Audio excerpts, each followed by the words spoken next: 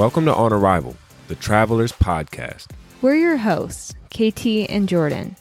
Throughout our 20s, we've lived and traveled all around the world and fell in love with exploring new cultures. Here at On Arrival, we interview some of the world's most eccentric travelers to hear their original and authentic stories. We hope this show inspires you to take your next trip. And that when you land, you have a game plan. On Arrival. We're back. Another Friday episode, another chance to talk travel, answer listener questions. And just shoot the shit with you guys, because that's what we do on Fridays. That's what we do. So our first question comes from Josh. Josh said, "Thank you for the U.S. fall travel destinations this week. If I'm looking to go on an international trip this fall, what are your suggestions for places to go?" Okay, thanks for the question, Josh. I'm going to go first. My suggestion is one that's popped up in a lot of our episodes, and that's going to be Colombia.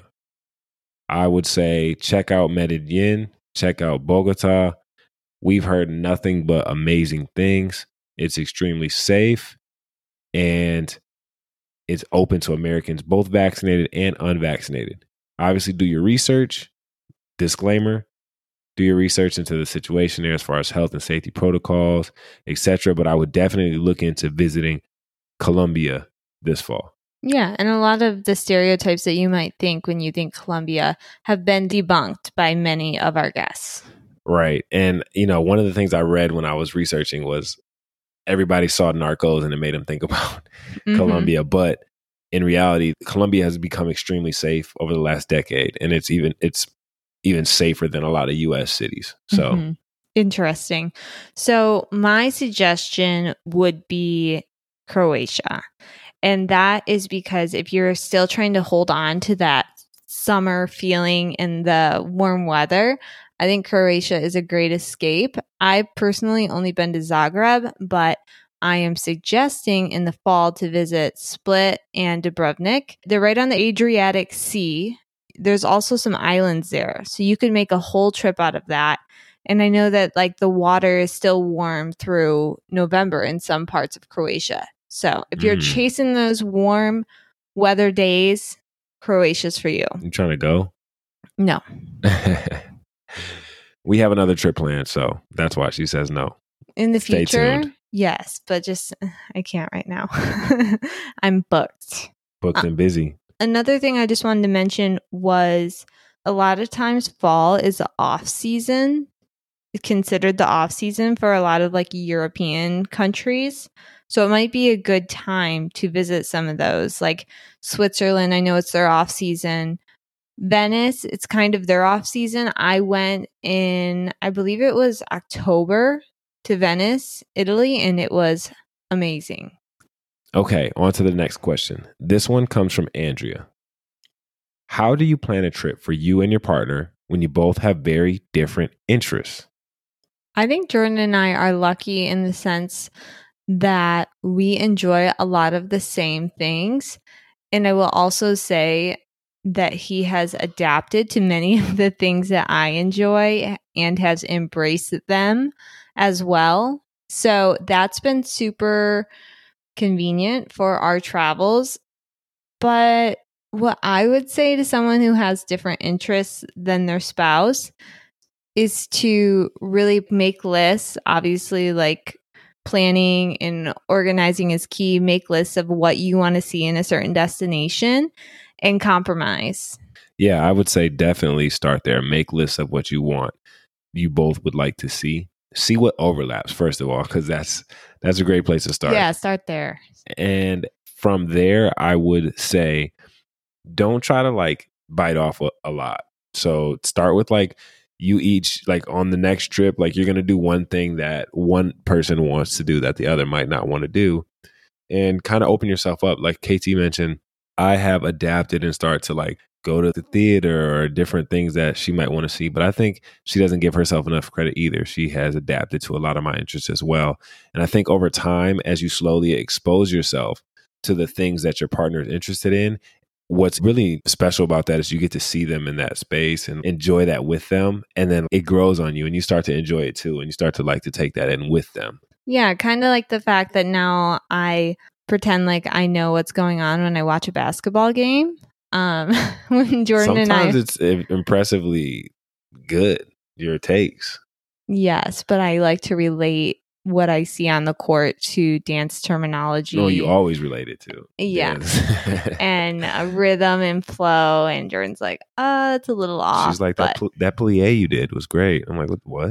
No, my favorite was that when he played in France and the players would change, they would say changement, which is a ballet term. So I just thought it was so funny. I would always say it. But anyways, moving on. Thanks for the question, Andrea. That's our advice. Start slow, few things at a time. And I think that those things will start to grow on you. Yeah, book the things that you both enjoy and then pick one that she enjoys and one that he enjoys, or one that she enjoys, or he and he. And just, we're inclusive here. Yes, just make it work and compromise. Don't be like, no, I don't want to do that. Or when you go to, say that your spouse wants to go to the museum, don't just act uninterested when you're there. Like, participate. Yeah, and this isn't a relationship podcast, but that's relationship advice. You know, invest into the things that your partner cares about. It'll make your relationship better. Moving on. Next podcast is going to be a relationship podcast. Just kidding. All right, let's talk travel. Australia. Australia could start allowing its citizens to travel internationally in the next few weeks. So for they've those kind of been locked up. Yeah, for those not paying attention, like, it's been a pretty strict lockdown on both sides. Nobody in, nobody out. You stay put this whole time. So we've been whining and crying a lot here in the States, but they've got it worse. And it seems like as soon as November, they might be able to start traveling, but they have to be vaccinated. The whole staffs and everybody is going to be vaccinated. And I'm pretty sure this isn't opening the borders for people to visit Australia quite yet. It's allowing Australians to now travel for anything outside of the listed reasons that existed before, which was like very extreme circumstances. And about, I want to say over 50% of Australia is vaccinated. So those that are vaccinated are going to be able to take advantage of this opportunity when it presents itself. Yes.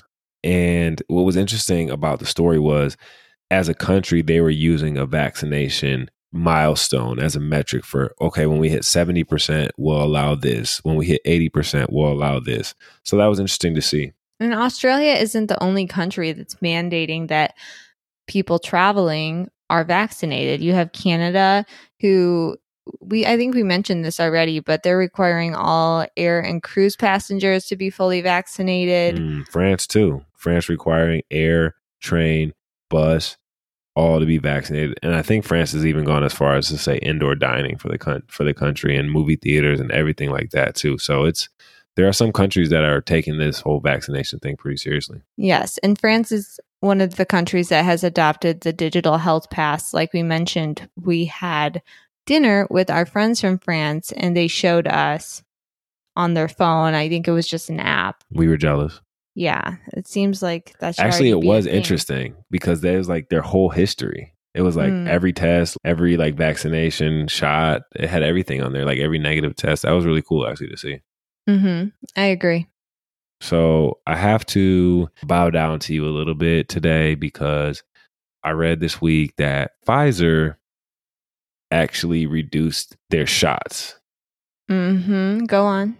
So in an effort to lower the amount of people and the intensity of side effects and the amount of people with side effects, Pfizer reduced the amount of mRNA, which is the active ingredient in a vaccine, much lower than that of Moderna. And it's the reason why people that are vaccinated with Pfizer shots seem to produce less antibodies. It's funny. I think of the podcast every time I'm out in the wild, which means like out in the public, and I'm having conversations and COVID obviously comes up and people are like, oh, did you get Pfizer? Did you get Moderna? And now I can just stand tall in saying that Moderna is better. Moving on. That was a mouthful to say. I will say. I feel like at least one of our listeners probably fell asleep while I said that, but I was trying to be very specific. Well, I appreciate that. We also want to talk about Hawaii again. I know we talked about them previously, but Maui is about to require proof of vaccinations for indoor dining starting September 15th. So that's in 5 days. Yeah. So anybody still planning to visit Hawaii and Maui specifically, there could be some changes. If you're vaccinated, great. I think you got to be vaccinated to visit Maui anyways. Or it might be a negative PCR test. Yeah. I don't know. You might be right. So just keep in mind, if you are not vaccinated and you plan on going to Hawaii, when you get there and you go to Maui, you cannot eat inside if you are not vaccinated. And don't show fake proof because you may go to jail. Yeah, it actually says right here that it can be a negative PCR test or vaccination. So if you are not vaccinated and you're just presenting a negative PCR test and you want to go eat at a restaurant starting September 15th, you'll have to eat outside or get takeout. There you go. It's getting real. I mean, I think it's inevitable. Moving on. We're in another wave, so it's understandable. Mm-hmm. Lastly, I'm not sure if people saw this on our Instagram, but Southwest did a major giveaway this week, giving away 2 months of a companion pass. So how it worked is if you registered and booked a flight by Thursday at midnight, you were eligible to receive 2 months of a companion pass in the first 2 months of 2022. So a companion pass, explain that. That means that for those 2 months, when you take those flights, somebody can ride with you for free. So you get a second ticket for free, as many flights as you can take for those 2 months. That's a really good promotion and very unique. Like I haven't heard of that before. So kudos to Southwest. Yeah, I was looking at it and said it was one of their best giveaways ever, or one of the best travel giveaways you can find. So my issue with it was I know that yesterday was the last day that you could purchase your ticket, and I found out about it yesterday. Right. So I was like, where are we going to go? Where are we going to go? Yeah. Couldn't participate, but wanted to.